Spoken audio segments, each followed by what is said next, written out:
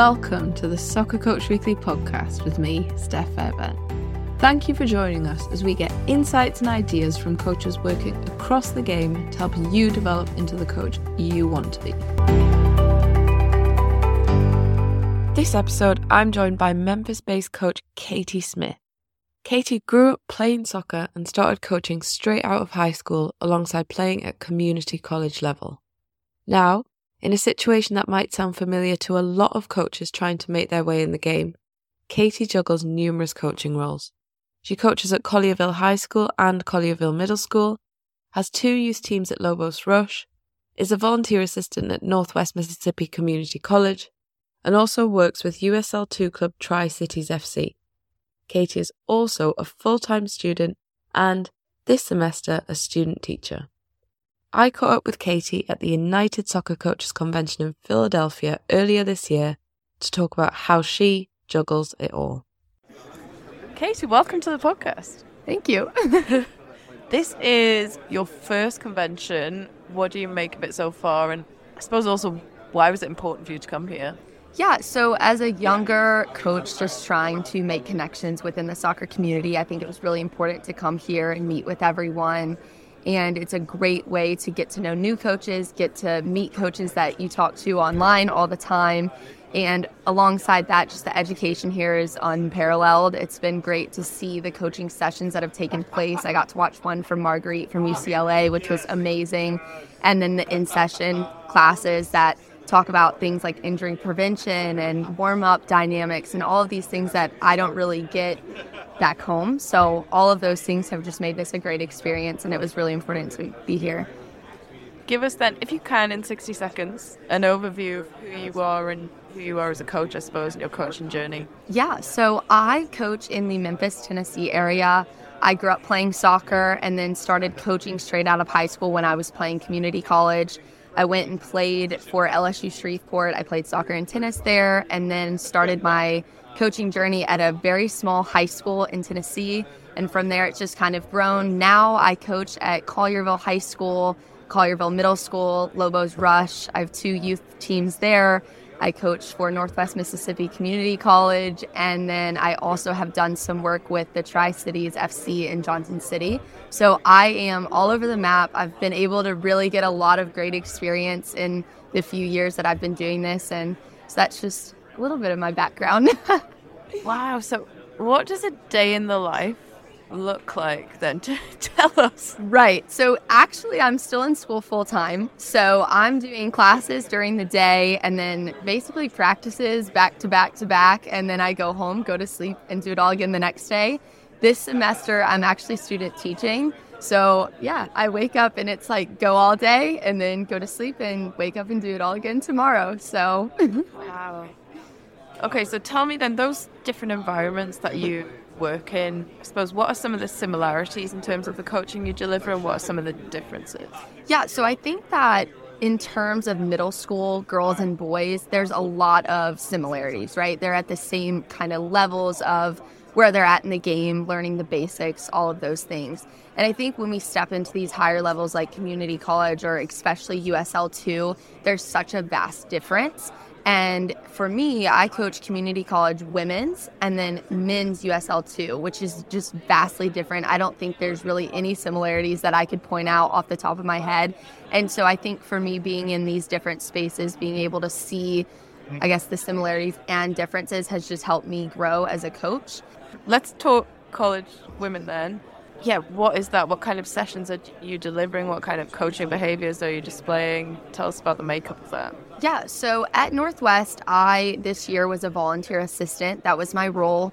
And we have a really great staff of several different people, and we all have different roles within the program. So one thing that our head coach is really big on is breaking the sessions into position-specific drills. Yeah. Right. And so for me, I work with the forwards, the strikers, working on receiving the ball, turning, finishing, all of those things. And then we have a guy that takes the midfield group, someone takes the defender group. And so everyone's kind of working in their own I guess, environment their own piece. And so for me, I have a lot of autonomy on what I want to work with on the forward side of things. And that's typically every day. And then we kind of come together at the end and maybe work on things as a large group. But we are very, very position specific there. And so obviously that's something that I was not used to when I stepped into that role. And that was something that I did have to get used to and figure out, okay, how do I train the strikers individually, but also make it fit into the big picture? And so that's, once again, just been a good learning experience for me. What did you do then to, I guess, figure that out a bit more? Yeah, so I think my whole coaching career has just kind of been like I get thrown out there and I just have to like figure out what to do, right? And so I think the best way to figure out how to do things is just by experiencing it and seeing what works and what doesn't, right? You get to a session and you're like, oh, this is going to be great. And then you start coaching it and the players are looking at you like, what are you doing? And so then you're like, okay, well, I'm not doing that again, right? So I think just putting yourself in the spaces where you're getting the experience and you can see what works and what doesn't and learning from that and being willing to adjust and grow as needed is so important. So let's go to the men's team then. How does that differ? What do those sessions look like? What does your role look like? Right. So there, the head coach is completely on the opposite. Everything that we do is together. Everything is the whole team setting.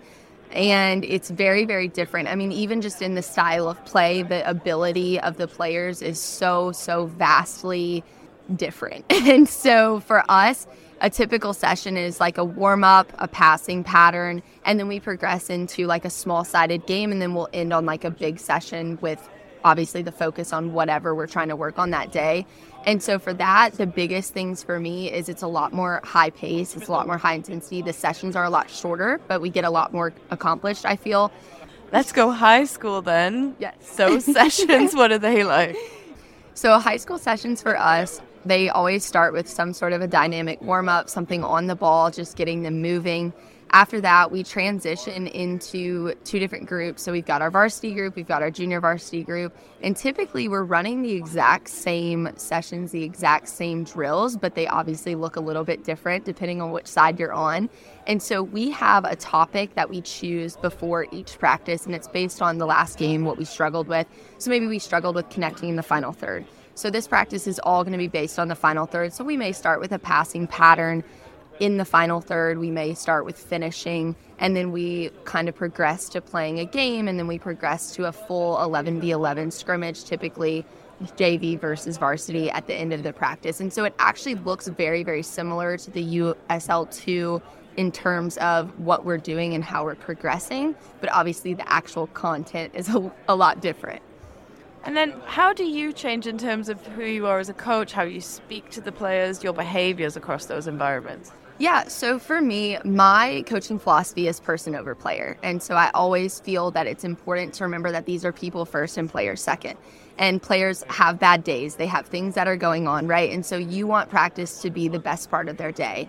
And so while I firmly believe in holding people accountable and having, a level of expectation and making sure that the players are hitting that, I think that it's really important to understand that they're not going to be their best every day, and that's okay. And so for me, I think it's important that as a coach, you have your value system, you have what you believe in, and no matter what team you're with, what other coaches you're coaching with, that stays the same.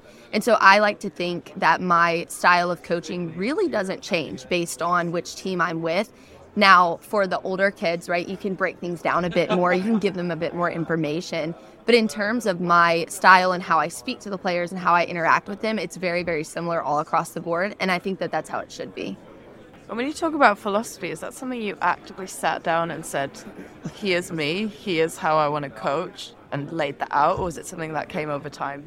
Yeah, so when I realized that I wanted to become a coach, and I kind of started doing these large group sessions for club, and I realized like this was the path I wanted to take, I was very intentional in figuring out who I was as a head coach, what I believed in, not just in terms of like my character, but also in terms of my style of play. How do I want to play? How do I want to press high? Do I want to drop back? Do I want to use the width? Do I want to stay compact, right? And so I kind of took it upon myself to sit down and say, before I take over a program, I need to figure these things out.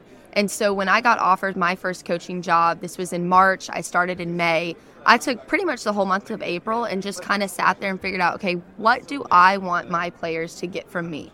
When my players are looking 20 years from now in terms of what I did for them as a coach or how I helped them as a person, what do I want them to remember? And so I kind of developed this philosophy of I want them to remember that I cared about them as a person first, that I was trying to help them develop the skills that they will need, not just for soccer, but also in life. And so that's how the person over player thing kind of came into fruition. And then alongside that, obviously, like I said, kind of just my style of play. And I sat down and thought intentionally every single aspect of the game, what do I want to do? Because I think when you coach and when you run a program, if you're not sold on your, direction and the things that you want to do, how can you expect the players to buy into that? And so, yeah, that was something for me that I was very, very intentional about. And I would encourage any young coach or a coach that's stepping into that head coaching role to figure those things out, because I think it's so important, and everything you do is dictated on those beliefs. And with the person over player thing, do you think, there's so much education out there, technically, tactically, do you think we should be devoting just as much of our time to understanding how players learn, the context of kids these days, the things they're going through, and really figuring out where our kids are at when, or where our adults are at, I suppose, when we beat them for a session? Yeah, absolutely. So I will say this. I've been very encouraged in recent years, and then especially being at this convention, there has been such a push for the mental health advocacy, for understanding your players, for remembering that they're people, right? And so we see, even this week, I've seen all of these sessions here that are mental health focused, understanding Gen Z, understanding how to connect with your players. And to me, that's even more important than any tactical thing you could possibly do. Because for me, if you have someone that's teaching you tactically, right? Or you have a teacher in school, they could know as much as they could possibly know about history. But if you hate them, you're not listening and you're not learning anything about history. And I think it's the exact same on the field, right? If I have all of this technical knowledge, but I don't know how to relate to my players and build relationships with my players, it means nothing. And so I think building those relationships is the most important thing that you can do in terms of having success on the field, but also having success off the field in life for your players, which that should be your number one focus, because we're not just coaching them for a game, we're coaching them for life. And especially as a high school coach, I see these kids sometimes more than their parents do. And so it's really important to have that understanding of the role that you play in their lives, and you are a very significant influence on them, and ensuring that you're doing your due diligence to learn how to connect with them, how to understand them, the needs that they need. And then on top of all of that, like I said, the mental health aspect, if we are not cautious and knowledgeable on the warning signs and the needs of mental health, we are going to continue losing these players at these alarming rates, which is so tragic and so unfortunate. And so I think that any coach that's in the game, if they are not focusing on those aspects just as much as the tactical aspects, they're doing their players a very big disservice. And what do you, because my approach is similar to yours, player first. Being really honest, I feel like if you think about the scope of your influence, sometimes it can get overwhelming, and sometimes I go home and I'm like, did I get that right? And it can be quite draining. How do you feel about that, and how do you keep yourself healthy, I suppose, in that role? Yeah, so to me, honestly, it is the greatest honor of my life that I get to have the influence that I do, especially in terms of the youth. Yes, obviously college kids, it's great, but it's a little bit different. But when you're talking about these middle school kids that are going through these changes, and I always say my middle school teams are my favorite teams, and everybody knows that. And so it's because they're going through all these changes. They're looking for adults and people that will invest in them, that will help them, that will care about them. And that is something to me that I wear with a badge of honor, pride, and I love it. And so I don't feel, at least for me, ever overwhelmed or oh, did I get that right? Because you know what, at the end of the day, we're all learning. We're all growing together. My players teach me things every single day about myself, about the world. And I think that, yes, there is a big influence, and yes, it can be a little scary, but I think as long as you're doing your best and your players know that, then they're going to respect you. And I think that's where authenticity comes in and plays a huge role. Like, can you be authentic with your players? When you screw up, can you say, you know what, guys, like, you're right, I messed up, and I'm sorry? Because that's all that they're looking for. And the more authentic you are, the more they're going to trust you, the more those relationships are going to build. And I have been able to build some of the best relationships and help kids through things that I never would have been able to without soccer. And that to me makes everything worth it. And that to me is ultimately the entire point, right? And so and then your second question, keeping myself healthy. I love what I do. Honestly, I don't feel when I'm there I'm ever working. It's my favorite part of my day. And so when I step off the field, like, honestly, it kind of stinks. I'm like, man, I wish we could stay at practice all day, right? So I just keep myself healthy, I think, by being in these roles that I love and enjoy. So there'll be coaches across the spectrum and of experience listening to this, but what are some of the challenges that you've faced? I suppose for coaches listening are like, cool, I have that challenge too, that might be helpful. What are some of the things you've gone through? I think that the biggest struggle that I have faced just as a younger female coach is actually the parental side of things. I've never had an issue with kids respecting me, understanding me, because I build those relationships, right? But unfortunately, there is a stigma around young coaches. There is a stigma around female coaches. And those are two things that I can't really help. And so those are the biggest issues that I've had. And my way to try and combat that is to just gain respect by being prepared. When the kids show up, everything's on the field, everything's ready to go. Our practices move from one thing to the next. I'm never setting up cones. Like, to have that aspect of organization and showing that I'm being intentional, I'm thinking about it. And then obviously having that level of professionalism, when people are coming to me, parents are coming to me, being professional, being able to answer those questions and have those conversations with them. And then on the side of being a female and the gender discrimination within the sport, I do think that that's something that we are talking about, and it is getting better. And that's very encouraging for someone like me that's really trying to break into the soccer coaching world. And I think that having coaches like Marguerite, who's able to go and do what she did as a young female coach, like, that is huge for the sport. And so it's really, like I said, I think it's getting better. I think that these are issues that we're working on, but those are definitely the two biggest things that I see come up in my coaching. And for anyone else that's going through the same things, I think it's important that we continue to have these conversations, continue to support each other, encourage each other, because at the end of the day, that's really all we can do. I was going to say it because you said, here at the convention, you connected with people that you've spoken to online. How important has it been to have a network of people that have had similar experiences, different experiences, to be able to kind of talk to you about things? Yeah, absolutely. I think having a network and having mentors is huge. And I have been so blessed by some of the people that have taken the time and really invested in me as a coach and as a person. My biggest mentor is Colton Bryant. He's the assistant coach at Lamar University right now, and he has helped me every single step of the way in terms of coaching, in terms of being a better person. And he is a phenomenal person, coach, mentor, etc. And I look up to him a lot. And so having people like that has truly not just changed the course of my coaching career, but also changed my life. And it's made me a better person. And I think that also when you have those people, like, yeah, you can bounce ideas off of them, you can get advice from them. But I think the biggest piece is accountability, right? When you're doing something where you feel like, okay, if I screw up, someone's going to be there to hold me accountable, that's huge. Okay, we have 3 questions that we are asking everyone to end the podcast. Just advice for the coaches, essentially. So, first coach, they are a new coach. They're taking their first ever session on pitch tomorrow. What advice would you have for them? Yeah, so like I said earlier, I think the biggest piece is know your philosophy, know your coaching philosophy, know your principles of play, figure all of that out and base everything that you do on it. If you base all of the things, all of the sessions, all of the games, all of the coaching points on those principles of play, on your philosophy, then you will have success. And you will have players that buy in because they are going to know why you're doing the things you're doing. And knowing your why is huge because it encourages the players and it also encourages you. And I think in terms of general sense, brand new coaches, it's really important to find your mentors, find those people that will invest in you, and to put yourself out there. I have emailed hundreds of college coaches and not gotten a response from over half of them. But I do it because the ones that do respond, they do invest and they do care. And so I think just being willing to put yourself in spaces where it's like the worst they can say is no, like that's huge.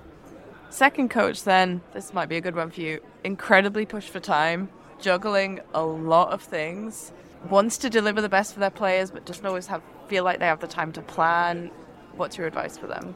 Yeah, so I think it's really important to make sure on the front end when you take roles on, you can give 100%. And I think that's important for multiple reasons. But one, you want to have success as a coach if you want to build your career. And you can't do that if you're not giving 100%. And then also, your players deserve the best of you. You know, when you take a job, especially coaching youth, like you are the person that they are looking up to, that they are coming to, and you are solely dictating their future, not just in soccer, but also in life.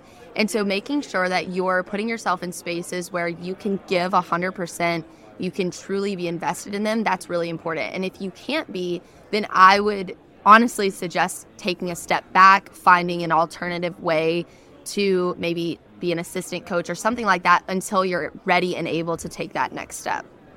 Kind of links to this next one actually then. So the final coach is feel like they're stuck in a rut, like they're delivering all the same things, they don't know if they're having impact, kind of feel like they don't really enjoy the game anymore.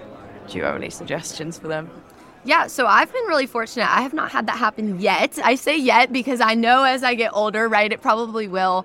But I think one of the things that at least I have been given in terms of advice from older coaches is don't let yourself get to that point. Don't let yourself burn out. Now, obviously, once you get there, I don't really know what to do. But try not to let yourself. And the things that I've kind of been told is choose your roles wisely. Make sure that you're taking time away from soccer. You're turning it off. You're maybe watching a movie. You're hanging out with your friends. And last night I was speaking to Jennifer Klein, who's the head coach of Michigan. And she said something that really, really resonated with me on this topic. And it was stop trying to achieve balance, but look to achieve harmony.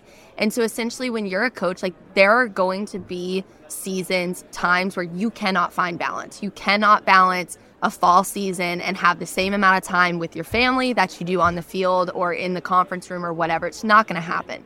To me, that kind of was her way of saying, you're not going to be able to be fully committed at home during a fall season, right? It's not possible. You're not going to find balance there. But what you can do is wherever you're at, you can be fully present. So when you're at home and you're fully present there. When you're on the field, you're there and you're fully present. And so being able to just find those times where you can spend with your family, you can spend doing things you enjoy and being fully present in those and just reaching to achieve harmony and joy and finding fulfillment in the things that you're doing and not necessarily balance. And that was something that she said once she figured out, she had a lot less of those questions of, am I doing too much? Am I burning myself out? And that was really, really big to me. Awesome. Well, thank you for joining us on the podcast. Yeah, thanks for having me. That was the voice of Katie Smith. Thanks to Katie for her time. And thanks to you for listening to the Soccer Coach Weekly podcast. For more from us, join us again next time or visit soccercoachweekly.net for practice plans, advice, interviews and much more. I'm Steph Fairbairn. See you again soon.